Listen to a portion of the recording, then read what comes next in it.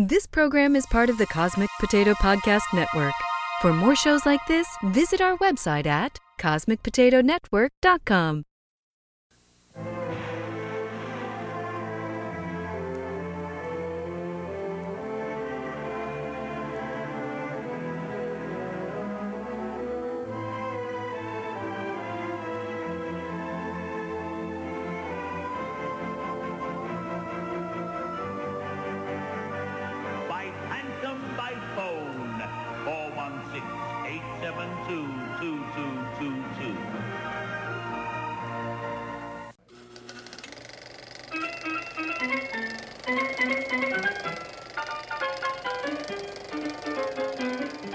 Hi, this is Shane.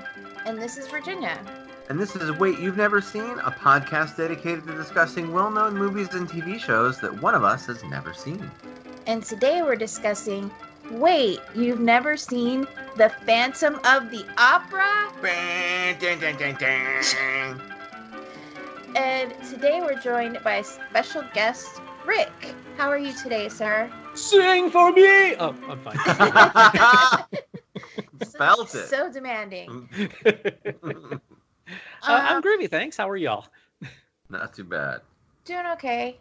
Before we get started, I just wanted to say two things up front. Okay. We live in the land of Corona now. Everybody does. It's the thing that happens. Sure. So I want to talk about the Phantom's mask etiquette. This is a bad way to wear a mask. Do not wear your mask like the Phantom. You're going to get COVID if that happens. I had this note that his mask would still get his viral load on me. Yes. Also, having said that, social distancing game on point. That's true. So Everyone's steering clear of that guy. I've just wanted to make those two notes before we get started, and I tell all the bad things that are going to happen with the trigger warnings. Okay, so my friend Danielle on Facebook said this is basically Gaslight the Musical. The Phantom is very much a creeper. He locks Christine in her dressing room. He kidnaps her. He kills people. Follows them. Grooming? Yes, exactly. Right. He's a terrorist, too. Can we call him a terrorist? A little, yeah. Yes. He kills several people by strangulation and actually drops, I think, is it bouquet or bucket? I don't know. Anyway, drops his body out of the rafters in front of the entire opera audience. Yeah. So be prepared for that. There's a peeping Tom scene at the very beginning, which is gross, but yeah. And then there's the gross age difference. Emmy Rossum, Christine, in this movie was 17, playing 16. Her love interest, Patrick Wilson, playing Raoul, was 30. And Gerard Butler, playing the Phantom, was 34. And she has kissing scenes with both of them. Ugh. And I was, like, skeeved out every time that it happened. I'm like, she is a minor. But that's all I would say. Well, that's probably not all I would say about it. But that's all I'll say about it for right now. I didn't realize that she was 17 at the time. Yes. Yeah. That's horrible. So did y'all notice anything else before we get started? Well, I would like to just kind of point something out. You're not wrong in any of your warnings there, but I think it's just to be fair, this is based on a horror story. That's true. That's true. So a lot of that stuff is just because he's, a monster. Well, so like, spoilers, we're jumping ahead a little bit, but I did find at one point, I'm like, I said out loud, I believe, like, I really don't want this guy to be redeemed at the end of this story. Like, that would be the only way to really ruin it. So having said that, segueing nicely, what were 3 things that you expected from this movie, Shane? Number 1, an enormous organ. That's what she said. Sorry. Oh, wow. Anyway. 2, wall-to-wall singing and song. Okay. 3, it's going to seem like gothic horror without being either gothic nor horror. Ah, okay. Okay. So, did you expect to like it or not like it? So, okay, so look, I had very low expectations. I don't love every musical I've ever seen. I tend to dislike musicals in general. 1.5 stars. Wow. There was this... That's disheartening. I grew up in Cleveland, and there was this theater specifically built for this show in Toronto. And they'd play this corny TV ad with candles in the shape of the mask. And the only line in the whole commercial was, "Buy Phantom by phone." With the music in the background. And I'm like, this seems so corny. So it didn't make you want to run right over the phone and buy Phantom? I did not buy Phantom by phone or by any other means. I'm sorry to hear that. So, you said 1.5 stars. Yeah. What is your one-sentence TV guide summary? I'm dying to hear this. A very fancy ghoul haunts a famous opera house with music and ghoul stuff. Plus, he finds true love. Wow, I feel like you didn't even try. What? You basically just said, there's a phantom in the opera and there's a love scene or something. He finds true ghoul stuff. Ghoul? Oh, I'm sorry. Well, he was a human being and not a ghoul. That's true. That's true. Okay, well, let me tell you what IMDb had to say. Okay. So, The Phantom of the Opera came out in 2004. It's rated PG-13. It was 2 hours and 23 minutes, and it's a drama musical romance. And it says, a young soprano becomes the obsession of a disfigured and murderous musical genius who lives beneath the Paris Opera House. That's what I said. Mm-hmm. Sure. Can I tell you what I expected from this movie the first time I watched it? Yes. A phantom who could freaking sing. Yeah, his is my least favorite voice of the whole thing. Oh goodness. Well, we'll get to that later, but okay. So, how did things meet or not meet your expectations, Shane? Well, I don't know how the theatrical production was, but there was an awful lot of singing and an awful lot of music in this. I don't know much about Gothic horror, but I think it was pretty much it seemed like it was on the nose. So has your opinion changed? Okay. So I can only judge this again based on the movie. It's like the stage production is probably superior to the movie version, just like the books are usually better. So I can only judge it based on what I saw. Having said that, I love this. I give it 4.5 stars. Wow. I absolutely loved it. I'm so glad. That's quite a swing there. Yeah. So yay. Before we start talking about the singing. Okay.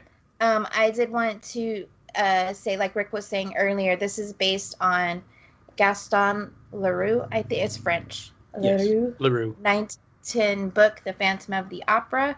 It was made into a 1925 silent movie starring Lon Chaney. No way! And it was made into a awesome. 1943 movie starring Claude Rains. I have not seen either of those movies. This was my first movie introduction to Phantom of the Opera.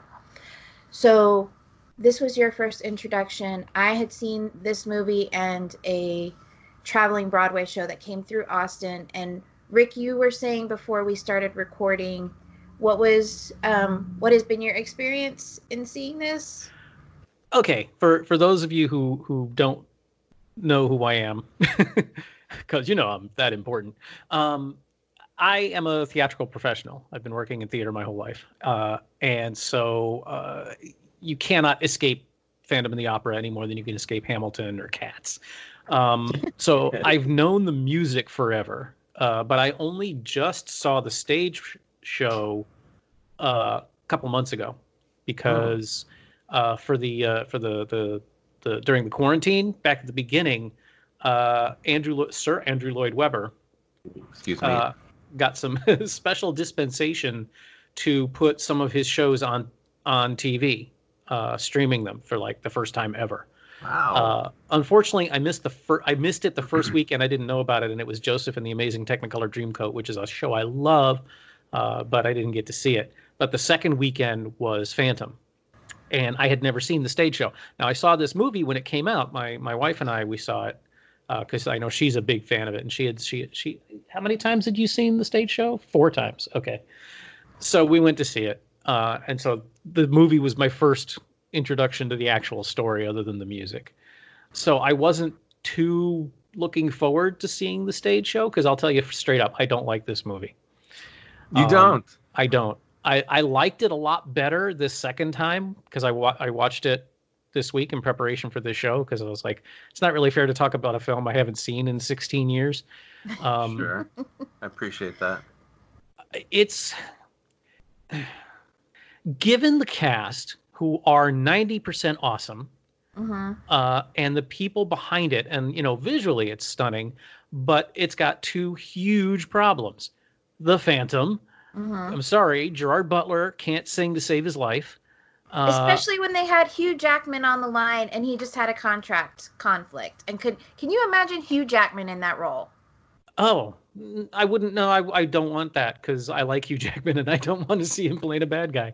But I've did some research, and both the director, who's freaking Joel Schumacher, once I saw that, I was like, that explains a lot. And Andrew Lloyd Webber. I said Batman ruiner. Yeah. Now, I didn't. He just died a couple weeks ago, so that doesn't really change my opinion of his work. All right. But they both were like, oh yeah, we love Butler's voice. It's like this rock and roll edgy thing. I'm like, no, it isn't. You guys are just making excuses. And then the other thing is, the pacing is so goddamn slow. I mean, it's 2 hours and 21 minutes. I think the stage show is probably 2 hours with intermission. No, it's 3 hours with intermission. Is it really? It really is. It sure doesn't feel like it, because this movie, we had to watch it in 2 days because I couldn't. We got to the end of Act 1. We did too. And I was like, let's finish this tomorrow. I just can't take it anymore. But I mean, I love Minnie Driver. Yeah, she was brilliant. Emmy Rossum, who played Christine, was wonderful. Even Raoul is generally, I don't like that character because he's usually so kind of smarmy, but I thought Patrick Wilson did a great job. Miranda Richardson was awesome. But just the movie just drags so much. And I don't know why when they turn a stage play into a movie, they almost always slow the tempo of the songs down, and it drives me nuts. And this was no exception. And, the pageantry was gorgeous. The visuals were amazing. But then there's just there's no soul to it. It's just all kind of all flash and no feel. Masquerade is one of my favorite numbers in the show. And the stage show, it's an amazing, vibrant, exciting ensemble piece. And in the movie, it was just all right, can we move on, please? Yes, the dude in the black and white mask can dance really well, and nobody else can do as good as he. So let's focus. And it was just making me crazy. Sorry. No, that's okay. Also, one last thing, real quick. In the stage play that we saw, which was it was from the 25th anniversary. So it was a special performance that was filmed. It was over 2 nights, so they kind of spliced together the best scenes from 2 different nights. The creepy, I mean, the story is the same, but it was nowhere near as overt with the Phantom running his hands all over Christine and all the crap that was in the movie. Wasn't that blatant in the stage show. Yeah, that's when I was like, oh God, the age difference. Oh God, the age difference. This is not cool at all. The back to the singing for a second, that Gerard Butler only had 4 singing lessons prior to this role. Oh jeez. But this is my shocked face. And to me, I'm like, okay, maybe if he had singing lessons, he could sound good. But that doesn't necessarily mean his singing type would be musical. Maybe his singing type would be rock and roll, and that's what he should stick with. I could probably sing country fairly easily. I could probably not sing well Joan Jett very easily as much as I want to, because that's just the way my freaking voice works. I think with practice he could sound semi good, but not for this at all. Emmy Rossum began singing with the Metropolitan Opera's children's chorus at age 7. Patrick Wilson had previous Broadway experience, and Minnie Driver was actually dubbed for the opera performance, but she sings Learn to Be Lonely, which is in the closing credits. Which, oh God, I love Minnie Driver so much in this role. She's great. I love her in everything I've ever seen her in. And yeah, she just eats the scenery like crazy in this one. That's funny. Like, I was like, oh, I hate this character. I'm like, that's Minnie Driver. Okay, I like her a little more. That's Minnie Driver. I like her, even though I just absolutely, that. I mean, obviously that's the role. I'm supposed to hate you. Well, when she leaves the first time, when she storms out the first time, and they bring in Christine to sing "Think of Me," he's like, "Oh God, I'm so glad that's the last we see of that character." And I'm like, "Just you wait." I wrote this down because I knew that you, Shane, had asked about this. So the high note at the end of Phantom of the Opera is called an E6, which is more than 2 octaves higher than middle C. Oh. So like if you're thinking Sound of Music, do, re, mi, fa, sol, la, ti, do, the first do, it's like more than 2 octaves higher than that, which is, that's wild. Like for the stage performance, and correct me if I'm wrong here, Rick, is they'll record the sopranos singing that song with the high E, and the performer that night can decide, hey, my voice is up to it, or hey, my voice is not up to it, and has the option to lip sync to a recording as opposed to singing it herself, because that high of a note is brutal on the vocal cords. That's not something I don't think you could do consistently not for 8 shows a week. No. Well, I hadn't heard that. Mariah it wouldn't Carey. Surprise me. Wait, you both said something at the same time. Go ahead, Rick. I said I hadn't heard that, but it wouldn't surprise me.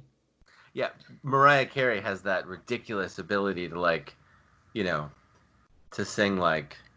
I think she can sing like 8 octaves or something. Oh, ridiculous. Yeah. Well, it's like what's her? She sang Elsa. Idina Menzel. Idina Menzel. Yeah, the year that Frozen was at its peak, and she did the New Year's Rockin' Eve, or one of the New Year's freezing their asses off at Times Square shows, and she couldn't quite get that last note. And people were giving her crap about it. And I was like, you go out at 11:30 at night in the freezing rain in Times Square and do your best. Right. Cold air is terrible for singers. Yeah. I have a few more things, but I want to hear what y'all think. So as far as the visuals go, that opening shot was just so cool. Like there was the slow push in on, it was either a woodcut or an ink drawing. I wasn't exactly paying attention, and then all of a sudden, like, little things start moving in it, and it slowly turns into live action. Oh, right. That was really well done. That's when I asked you what year it was, because I couldn't get a sense for what year it was done, and I'm like, this must have been done like after they figured out a whole lot of, like, CGI stuff. It was 2004. Yeah. Oh, sorry. That's a good idea, Rick, to actually remember to mention.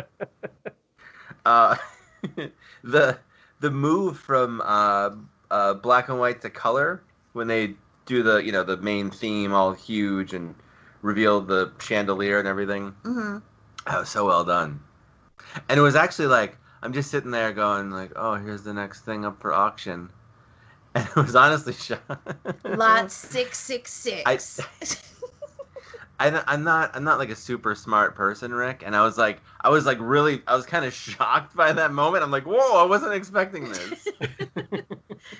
Yeah, that opening, the thing with the old Raoul and stuff is, Weber does that, and sometimes it works and sometimes it doesn't. Like I don't think that particular thing adds anything to the show, that it's all a flashback, and they really leaned into that in the movie. It's nowhere near as pronounced in the play. Yeah. But that's something that Weber does, and he just kind of go, all right. It's like Evita, which is probably my favorite of Weber's shows because I've done a couple of different productions of it, so it's got a kind of a sentimental meaning for me. It has one of the worst endings of any play ever. Oh, because, no spoils. I haven't seen. Of course, I haven't seen that because. Well, I haven't seen the movie. I have no desire to see the movie because I love the play, and I've heard the movie just does a real hatchet job on it. Well, and also the fact that Madonna sings the song "Another Suitcase in Another Hall," and if you know the show at all, having Eva Perón sing that song means they are completely missing the point of the show. And I won't go into detail, but the point I was making is that the play just stops. There's no ending number. There's no real end to the action. It's just it's no spoiler to say that Eva Perón dies at the end of the play. Because the Titanic sinks at the end? Damn it! Exactly. I mean, the opening number is at her funeral, so it's not really a spoiler. But like the last line of the play is, "And Eva Perón's body disappeared for 17 years," and that's it. There's no what that means, what happened. It just so Weber just does weird shit sometimes.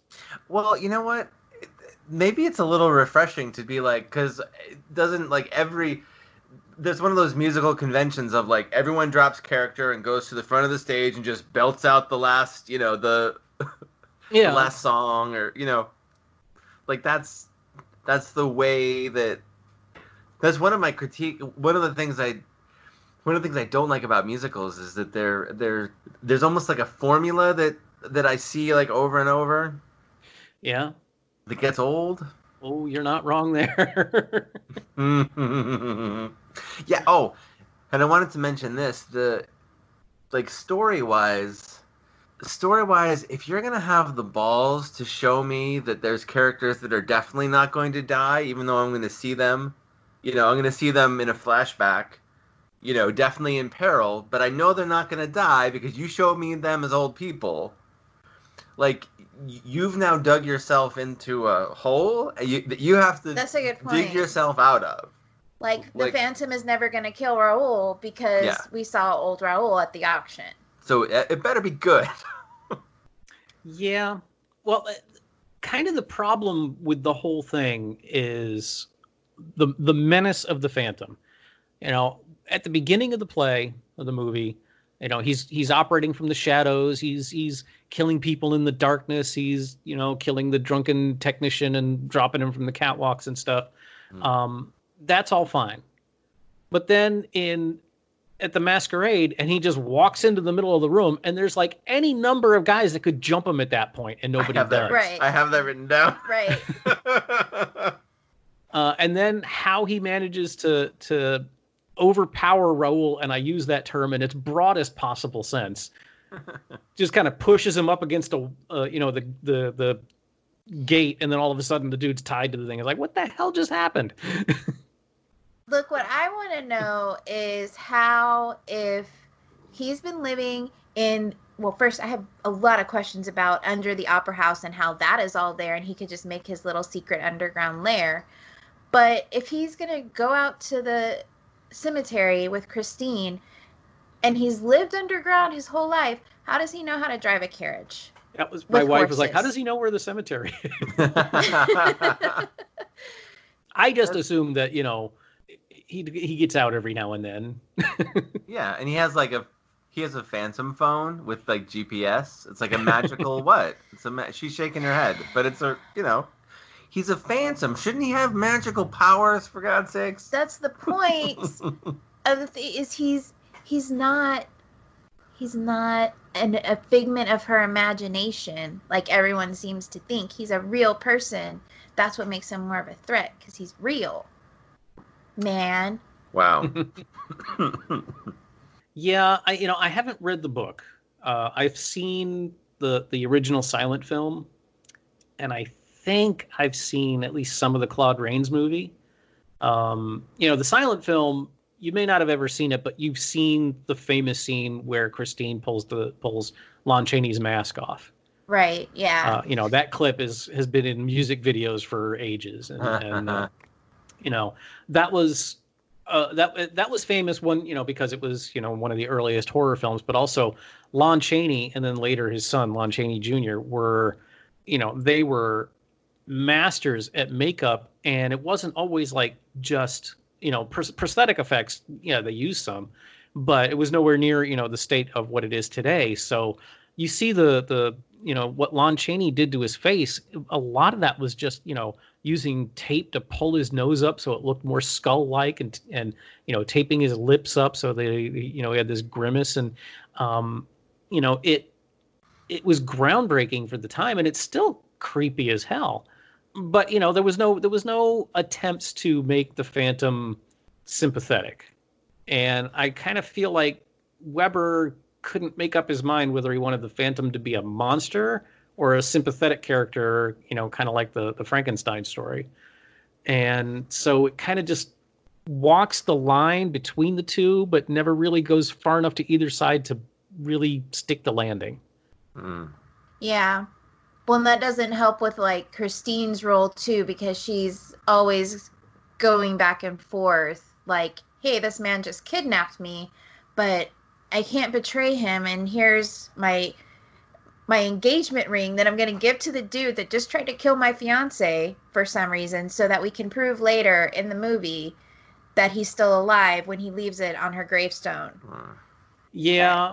I didn't know. Well, I didn't remember it the first time I saw the movie, but I really noticed it in the play, and then again when I watched the movie again, is how little agency Christine has on her own. She's just the prize that these two guys are fighting over. Right. What other things do you have? That's about it. Rick, do you have other things? I don't want to not recommend the movie because, it's certainly really lavish. It's visually gorgeous. And like I said, most of the people are doing a fantastic job in it. And I think Butler's doing as good a job as he could. It's plotting. And if you are a fan of the stage production, I fear you will be disappointed by the film. However, Shane, you liked it. So, obviously I am not speaking for everyone. Well, yeah, I'm a sucker for great visuals. Like this could have been a silent movie, and in some respects it would have been better if it was just a silent movie. But yeah, it was gorgeous. Well, and I think like growing up in South Texas where there was not a lot of access to theater at all, the only musical productions we got to see were movie adaptations of Broadway musicals. So like if you don't have access to Broadway or something like that, then I would say that this movie is probably a good introduction. And then when you go see the stage play, you can see how much better it will be. Yeah. And as adaptations go, this is pretty faithful. I'll give it that. It's there. There are a few things. The creep factor is ramped up in the movie. Well, she's older in the stage play, which I mean, he's still a creeper, but the so this is set in 1870 in the movie, which makes her 16. In the stage play, it's set in 1881, which would make her 11 years older, 27. And that makes all the difference, I think, as far as the creepiness is concerned. Yeah, definitely. And also, the scene. No, okay. My father died when I was 14. So movie and TV shows that deal with dead fathers generally hit me really hard. the first time I saw the movie, I didn't even realize she was singing about her father. I didn't remember that scene at all. In the play, I was bawling my eyes out in that scene. In the movie, watching the movie again, I had to remind myself that that's what she was doing because it was so bloodless. You know, it wasn't until the very end of the song that they zoomed in on the gravestone and it said "Die." And also, I didn't remember, and you know, Virginia, you've seen the play more well. In the movie, they really emphasized the Phantom was about to try to convince her he was her father, a lot more than it seemed. Then I don't even know if they did that in the play. Oh. I actually haven't seen the play since. I think I saw the play and the movie in the same year. Oh, okay. But yeah, I don't remember that being equal between the two. Like, I was surprised when I saw the movie, and it's like, I don't remember that exactly. Yeah. And then okay, this may sound like I'm talking out of both sides of my mouth here, but Yeah. you know, they do that. You know, it's like, oh God, the Phantom's going to pretend he's her father, and then Raoul goes, "He's not your father," and I'm like, make up your mind. Are you going to do it, or you and then have it pay off in some way, or it was just it was just narratively stupid. To, you know, I didn't have a problem with Raoul going, "Dude, he's not your father," but to have him say that within seconds of that happening, it was like, you know, just if you're gonna do that, just don't do it. If that's making any sense, I'm not sure if I'm making. No, any sense. I get it. Yeah, I mean, if you do it, then there's a character arc that can happen. Yes. While she's processing that, and then told, "Oh, that's not true," and then she's like, "Okay, you know, I've had time to live with it, and I've been rejecting it in my mind, and now I can reject it in reality." Blah. Yeah. Thank you. You word well. Does she think that the Angel of Music and the Phantom of the Opera are two different people then? Because otherwise she would know at that point that the Angel of Music and the Phantom are the same person. She wouldn't even think that the angel would be her father. And that's when kind of the whole thing went off the rails at that point, because Christine stopped being an actual character and just started being a plot device.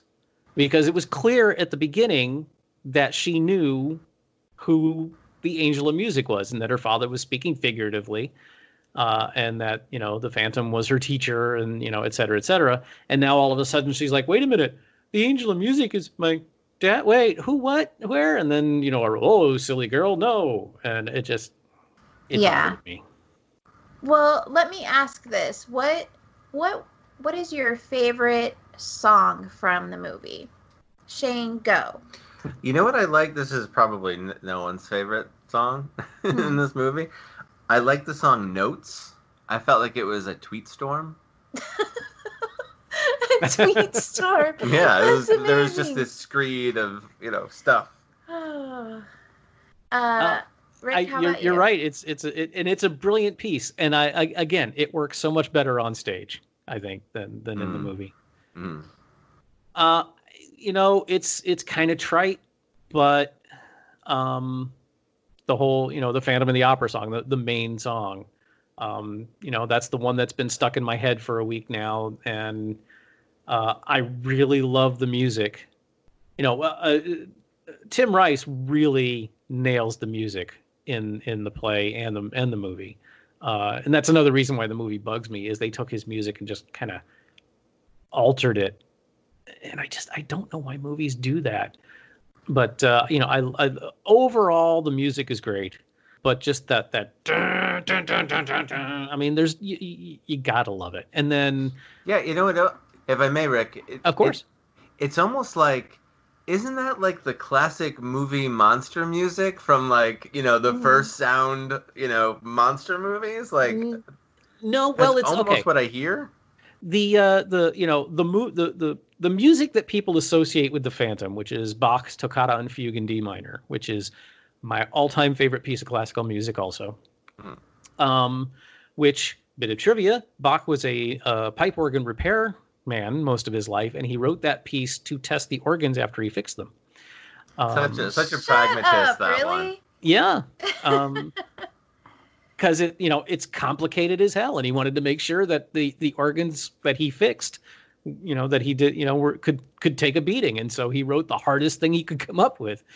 And it really blows the doors off. Yeah, and I think that it was the 1940 whatever Claude Rains movie that had the Phantom playing that in his lair, and that's when that piece of music got inextricably connected to the Phantom.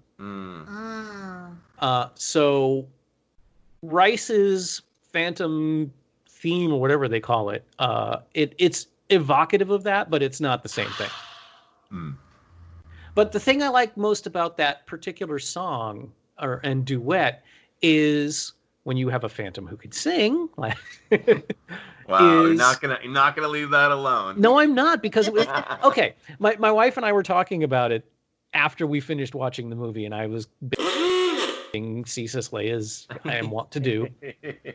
Right. It was like Robin Hood, Prince of Thieves. Oh God. How everybody was great in that movie except freaking Kevin Costner, and when your lead is the weak link, you've got a big problem. Or the only person I've seen in a musical movie who was worse than Gerard Butler was Russell Crowe in Les Mis. Oh, we haven't seen that yet, have we? Maybe we shouldn't. Yeah, maybe we should. It's a very, very, very good movie, except for Russell Crowe, and it's a very, very painful slog. It does not have any of the charm of the stage play. I would not say you should watch it unless you are a fan of the piece already. One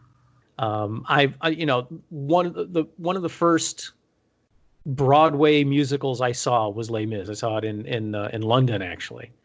And it was the first time I cried at a show. And that took me by surprise. And it was like, I don't want anybody to see me crying, but there's so Infantine. Anyway. But, so, I've seen it a couple of different, I saw it on Broadway as well. I'm not bragging. I just happened to be in the right place at the right time a couple of times. So I happened to see Les Mis twice in 2 different continents. But Russell Crowe, I like Russell Crowe. I've always enjoyed him in shows.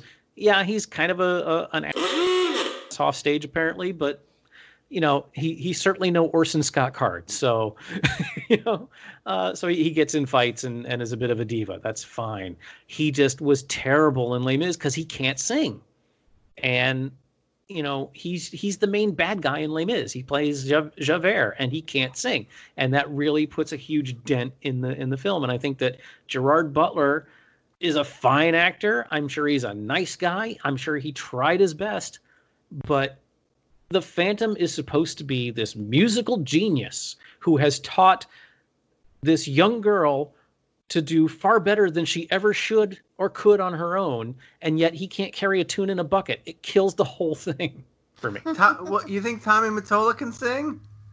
I'm not gonna fight you on that. That's not real. Tommy Mottola was Mariah Carey's Phantom. He was the producer of her album. Oh, okay. You know a lot more about Mariah Carey than I do. Me too. I know more than I realized I did. How about that? Do you know, Rick, have you seen the 300, the movie? Yeah. Mm-hmm. Lots of that. Gerard Butler plays King Leonidas. Oh, okay, yeah. Almost unrecognizable. Sparta! Yes. He has a good voice for that. He can shout things, just don't shout songs at us. Yeah. Exactly. I honestly don't know if Weber and Schumacher were like making excuses, or if they really thought Butler was, his voice was great for it. If they were being sincere, I totally disagree with them on that. But that's a choice they made. I know that, with movies, there's what you want to do, and then there's what the investors will pay for. So it may have been a matter of you don't have a single name in this movie except Minnie Driver, and she was popular 10 years ago. Get somebody in the title role, or we're not giving you the money for it. I think that the choice of Butler as the Phantom was a mistake, and the movie suffered for it. So I will say I'm gonna cheat and say I have two favorite. Well, I like the notes prima donna like segue, and I think my favorite part of prima donna is when they get to the end and they all take the collective breath together. Like we all know we're singing. We all know what's happening here. There's lots of meta things happening in this whole.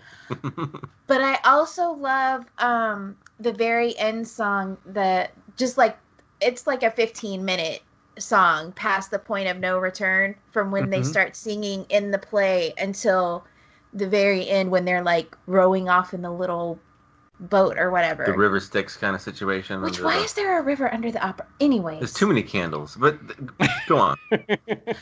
Because the part where you, Shane, were like, there's too many people singing. I can't tell what you're saying. Yeah, I don't know what this is. I love that part because it's like there's some. It would be the same as if they were yelling at each other, like in a non-musical, like you do this, no, blah blah blah, and it's like, but doing it in song form, which is my language. Have you guys seen Amadeus? Yes. A long time ago. Okay. Sorry, carry on. Oh. Wait, should that go on our list? Well, if you've both seen it, then it can't. But you said you've seen it. A long time ago. Oh. The reason I brought it up is because, there's that scene in Amadeus where Mozart is talking about how you can do that in an opera where you can have multiple people singing at the same time, and even though they're all singing at the same time, it's more the music of their voices layering on top of each other that's more important than the actual words. Right. Than the contents, yeah. Mm-hmm. And it was interesting too because they were like singing different themes of the whole musical against each other in the big finale, even though it wasn't a huge finale, like everybody singing. But like she was singing the Angel of Music tune, and the Phantom was singing the Past the Point of No Return. I can't remember which one Raoul was singing, but I like that kind of thing personally. Me. I think that a lot of the things. Okay, let me put this the right way. Some plays translate well to movies. Others need to be adapted. I thought that Chicago. Have you seen Chicago? Oh yeah. Yeah. We watched it last year. So good. Yeah, but it was not a direct translation of the play to a film. It was very much an adaptation of the stage play into what would work better as a movie. And I thought that was genius. Yes. Because there are some conventions you can do on stage that work before a live audience and on stage with the willing suspension of disbelief and all the things that go along with, there's an implicit contract between an audience and a performance. And I love this is going to sound pretentious as I'm sorry, this is my job. In Shakespeare's Henry V, Shakespeare's plays always opened with a prologue where he was basically telling the audience, "We're sorry we suck, but just kind of cope with what you're about to see." And he says, "It is your thoughts that now must deck our kings." And so you can do things on stage before an audience that may seem they're less realistic, but fit in with what you're doing on stage, and the audience goes along with you, and it's all part of the experience of being there and watching a show. But they don't always translate to the ultra realistic world of a movie. Mm-hmm.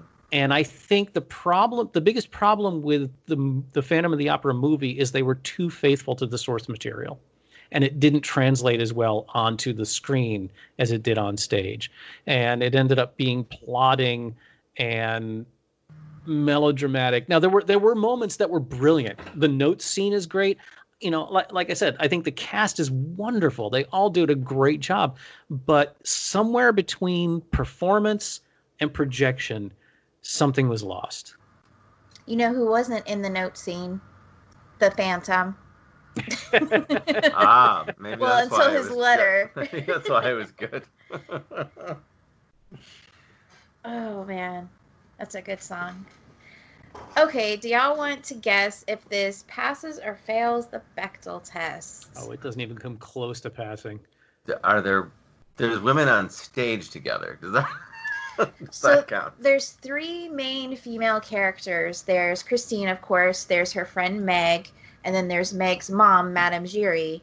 That's the old lady we see at the end at the auction. Okay. Played by Miranda Richardson, who I adore, and she did a great job too. Miranda Richardson was Madame Giry. Okay. Yeah. Sorry. So there Christine... was it Merlin? There was a King Arthur miniseries of several years ago where she played Queen Mab, and she was just awesome.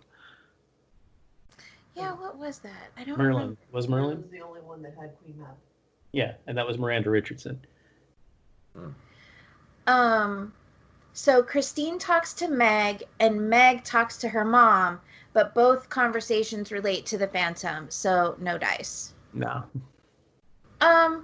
So as for disability portrayal, I have a couple of things. At the auction, at the first scene, Raoul is using a wheelchair, and I was pleasantly surprised to note that there was a ramp going into the Opera House in 1919. So I don't know, maybe that was war related, and like you have all of these veterans coming home that probably cannot use stairs anymore, and maybe that's what that was about. Maybe they knew he was coming. I don't know. It just really surprised me. I think they needed to push the actor up into the building, and so they had to build a ramp. Yeah, probably. They had to build the set like ADA compliant, I think.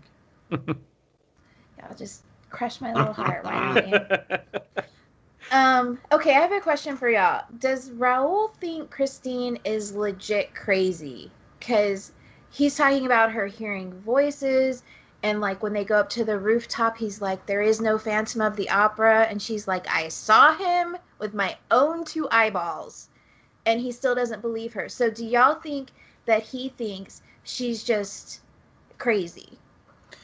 I mean, there's a point, certainly, right? There's a point where he believes she's just has a break with reality. That's what I'm asking. What y'all? I think there's a point. Go ahead, Rick. I think that it's another area where the movie is inconsistent, because I think by the time he's like, "Oh, silly girl, there's no Phantom," he's seen him too. Right. Unless I'm misremembering. No, because I'm running that song through my head, and no, he says, who is this man, this mask of death? So I guess he doesn't say technically he's a man, but it's like it seems like he knows it's not a figment of her imagination. But I don't know. To me, once he said that she was like hearing voices and stuff, I was like, okay, cool. He thinks she's crazy or whatever. Here comes the gaslighting. But yeah, I will. I mean, I don't want to make excuses for Weber, but as male love interests in this kind of show go, Raoul is better than most. Yeah. He doesn't flat out say, "You're an idiot, let's go." He lets her make her own choices, even when he doesn't agree with them. It's the Phantom who's the asshole through all of this, and totally screwing with her head and grooming her and stuff.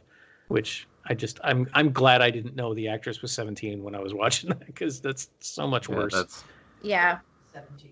I had no idea. They never say it. So, but Emmy, what's her name? Rossum. Emmy Rossum. Emmy Rossum was 17 when she was playing that movie, playing in that film, and she had kissing scenes with both Raoul and Ick.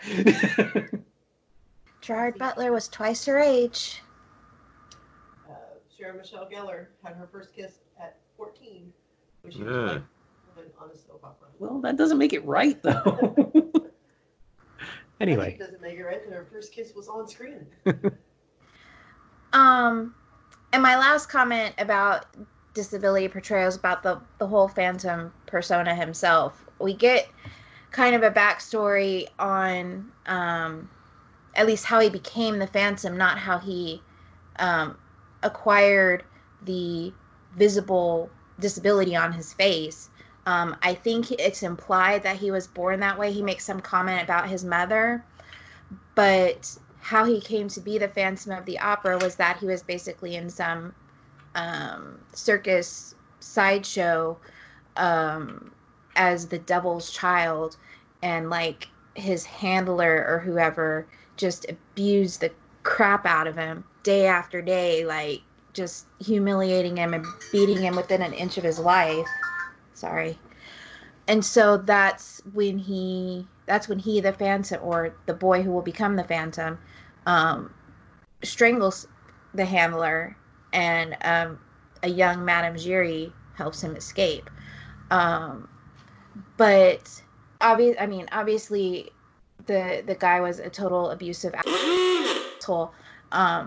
But sideshows and freak shows were very common and oftentimes the only way for disabled people to make money in those times. Now, clearly, he was not making any money. This dude was taking all of his money and then beating him, and that's not right at all. But that was just something I wanted to point out, that was one of the few, if or only, viable employment options for people with visible disabilities during that time. But yeah, it's hard. Even like 2 years ago, if somebody would have asked me about this movie, I'd be like, yeah, this weird loser is like stalking. He lives by himself all the time. He like stalks these people. He doesn't get out much. And I'm like, I can see how isolation in these Corona times, I can see how isolation might drive somebody a little crazy. Now more than ever. Now more than ever, yeah. You don't get to interact with many people. Like he interacts with Madame Giry maybe every once in a while. Yeah. He can't directly interact with Christine for a long time. Mm-hmm. Once he lures her down to his lair, and she like takes the mask off, part of me is like, there's like boundaries being disregarded all over the place. First of all, he tricked her to come down there and has been spying on her for a long time. So to me, she's within her rights to be like, okay, now I want to see who's been messing with me. But also that's like something that is personal and private to him, and people don't have to disclose their disability to anyone they don't want to. But again, he kidnapped her, so he's a terrible person. It's a weird thing. Yeah, it's complicated. I don't know. Why do y'all think he didn't take his mask at the end? Do you think it's so people will know that he's still alive, or do you think he was finally like, I can let this go now that Christine at least pretended to love me for 5 minutes? I honestly didn't notice he didn't take his mask.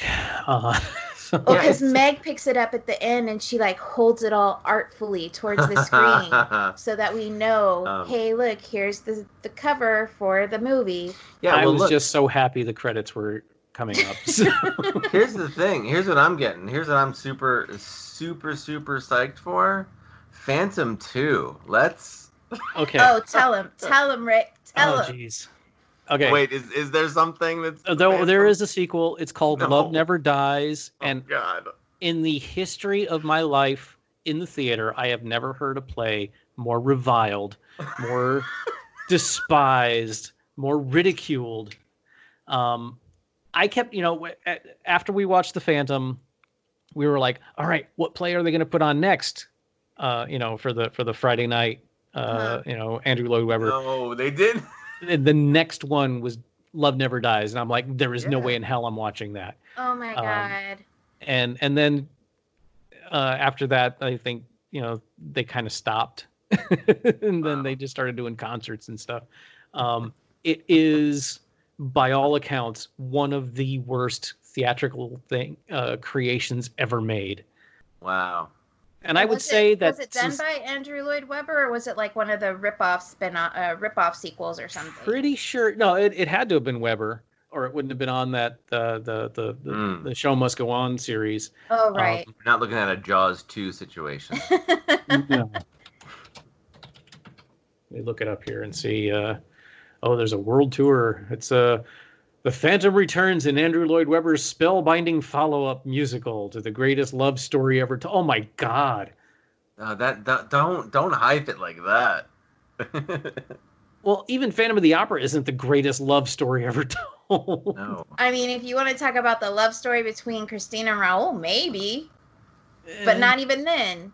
But and even then, wanting us to think of the Phantom, which you know, spoiler alert: she dies off stage. And there's absolutely no reason for it other than so Raoul can go to her gravestone and see that the Phantom left a rose there too. With the ring, so we would know that it was the Phantom. Let me see. According to Wikipedia, although Webber began working on Love Never Dies in 1990, it wasn't until 2007 that he began writing the music. The show opened in London in March 2010. Oh, wow. So it's real recent. Yeah. It closed for 4 days in November for substantial rewrites. Lots of confidence. The original London production received mostly negative reviews, but a subsequent Australian production featuring an entirely new design team and heavy revisions was generally better received, although the show finally closed with heavily discounted tickets. Wow. A planned Broadway production, which was to have opened simultaneously with the West End run, was canceled. Wow. If Andrew Lloyd Webber cannot, just by his name alone, open a show on Broadway, you know it's got to be terrible. Now, I'm terribly interested now. I'm very interested. Like, is it going to be like... Is it like The Room? Like the word, is it like Plan 9 from Outer Space? I want to see this. Okay, wait a minute. I'm just kind of scanning over the story here in Wikipedia because I'm not really reading it. But the sequel was delayed because Lloyd Webber's 6-month-old kitten Otto, a rare breed Turkish van, climbed onto Lloyd Webber's Clavinova digital piano and managed to delete the entire score. Oh my God, I would be so mad. That's so funny. I mean, kudos to the cat. Maybe the cat's from the future and was trying to erase this terrible thing from the earth.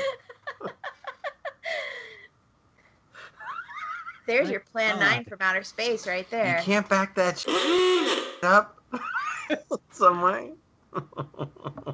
I mean, I don't know the particular device in question, but has anything been invented that you could save stuff on that didn't have a "Are you sure?" function? Well, there's automatic backups, Well, yeah, but I mean, you can't delete it without telling it 2 or 3 times. Yes, delete it. Oh, right. I see what you're saying. That cat just didn't give a single damn. There are powerful computers where it's just like, you tell me when, and everything blows up. But then you just have to play tic-tac-toe with it, and it gives up. Wow, we're getting way off track. So, was there any disability portrayal items y'all wanted to talk about? No. I did. I noticed, not on purpose. It wasn't like it I went, nicely done. It just, I noticed that when they were putting old Raoul in his wheelchair, there was no, they showed him. I don't know why I noticed, but I was like, oh, nice shoes. They showed them, putting his feet into the little, foot thingy on the wheelchair and stuff. So, yeah. But, and it wasn't shied away from or made to look like it was, shameful or anything. It was like, here's this very well-dressed older man just getting into a wheelchair. And I don't know that it particularly stood out to me as a moment of representation, but I did notice. I noticed it, so maybe it was. Maybe, kudos. Yeah. And sometimes it is about that, like, just background sort of, hey, we're not going to draw attention to it, although they kind of did. But it's just a thing that happens in the world, just like disability. It's just a thing. Yep. Now I was a bit disappointed, and I don't know if this ties into that or not, but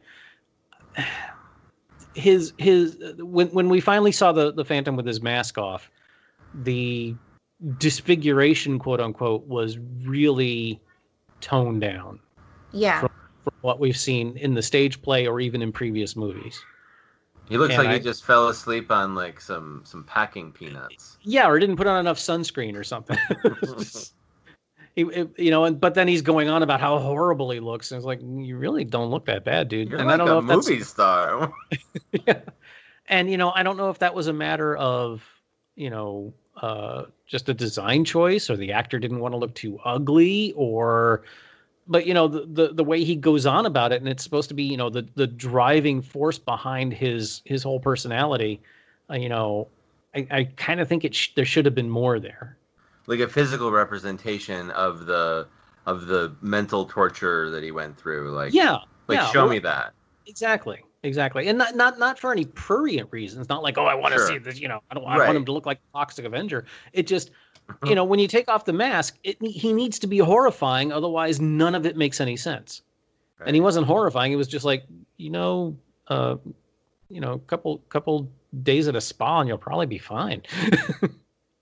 Do they have aloe vera? Did they figure that out yet? I wish we could have gotten more substantial backstory on that. Like the circus thing was helpful, but like I want to know more about like his family before that. But I don't want to have a prequel. No, let's not go down that road. No. So Shane, are there any pop culture references you now understand besides by Phantom, by phone, or whatever? Not really. I did find that there were shades of. So one of my favorite movie is probably Nightmare Before Christmas, and in some of those songs, there's some of the like some of the contemplative songs. Like there's they're in the same family, I think. Songs in Phantom and songs in Nightmare Before Christmas. There's a little bit of. Anyway, it's not really a pop culture reference, but I'm like, I don't know. It seems to be. I can't imagine that there wasn't some influence there. Do you think Andrew Lloyd Webber and Danny Elfman are BFFs? I think they go drinking, and they do some crying together. That's what I think. Let's see. Anything else? There is one thing about both the stage show and the movie that kind of puzzles me, and again, it may just be because of what I do for a living. I've been hearing about the Phantom Chandelier for ages, and in both productions, the chandelier thing really is anticlimactic. Yeah. Well, and it happens in two different places, right? Well, they're both in the opera house, right? Well, no, it just falls onto the stage. But I kind of thought it would be from all that I've heard about the work that goes into making the chandelier gag, with the rigging and the pyrotechnics and stuff. I thought that Christine was killed by the chandelier, or some important character was. Nobody's killed by the chandelier. It just falls in the middle of the stage, and everyone goes, ah. That's a good point. It's not. It's like George Lucas was in charge of that. Like, I got an idea. We'll just make the chandelier fall. It'll be a really cool effect for no story reason at all. But I think I've pretty much said all I can about this show. I'm done talking because I already mentioned Star Wars, so I'm good. So y'all don't want to talk about how would the movie be different with today's technology? Like, do we want another one with today's technology? I don't know that it needs it. Well, okay. Yeah, Sean's going to yell at me because he's like, do you ever need a movie? I don't think there was anything in this movie that suffered from a lack of tech. I think the only thing that like both my wife and I didn't care for, because at first I thought it was cool, and then once we realized that the arms holding the torches were actually people like sticking their arms through the walls, that kind of pulled us out of it. I thought, oh wow, cool, and then I realized no, that's just people. Never mind, it's not that cool. No, I don't think there's anything in this film that suffered from, wow, you could really tell this was 2004. So I don't know that doing it today, not that they probably won't. I don't see anything that would change being done today. Well, I mean, they could dub the singing of the Phantom. But that's not even super amazing technology. Do y'all have anything else to discuss? I'm good. I'm good. Okay, so Rick, why don't you tell people where they can find you? You can usually find me huddled under the bed in abject terror, but every now and then I crawl out and get in front of a microphone, and you can hear what I have to say over at starbasecommand.net, where you can hear, well, you may be able to see it eventually, Starbase 66, which is the international Star Trek and genre fiction podcast, or Open the Iris, which is our Stargate SG-1 podcast, or Analyzing Doctor Who, which is not my show, but I'm on it from time to time, which, funnily enough, is about Doctor Who. And also, I'm on Cosmic Potato and occasionally on Captain Game Show here on the Cosmic Potato Network. Well, thank you for coming on. Thanks, Rick. Thank you for having me. It's always fun, and you know, I love nothing more than telling people about how crappy movies are. We need to have you on for a movie you haven't seen. I think all the ones you've been on, you have seen the movies. Yes, I would love that. We'll think of something. Okay. So you can find us on a bunch of platforms like iTunes, Stitcher, and Spotify. And we're also on the Cosmic Potato Podcast Network at cosmicpotatonetwork.com. And you can find a lot of other great shows there, like the ones that Rick mentioned. So check that out. And as for us, you can just go to waityou'veneverseen.com to find links, social media, and contact information. Leave us some feedback and let us know if you have any suggestions for movies or TV shows that we should watch. That's our show for today. Next time we'll be watching Ed Wood. I'm so happy. I like that movie. Yeah. You think it takes talent to play Frankenstein? Wow. Thanks for listening. Keep your hand at the level of your eyes. That's another thing that was more emphasized in the earlier movies. What, the keep your hand at the level of your eyes? Yes, because there was a lot of, you know, the Phantom hiding above people and then dropping a noose around their neck and yanking them up. Dun, dun, dun. Dun, dun, dun. Okay. I thought I'd get those songs out of my head, not back in my head.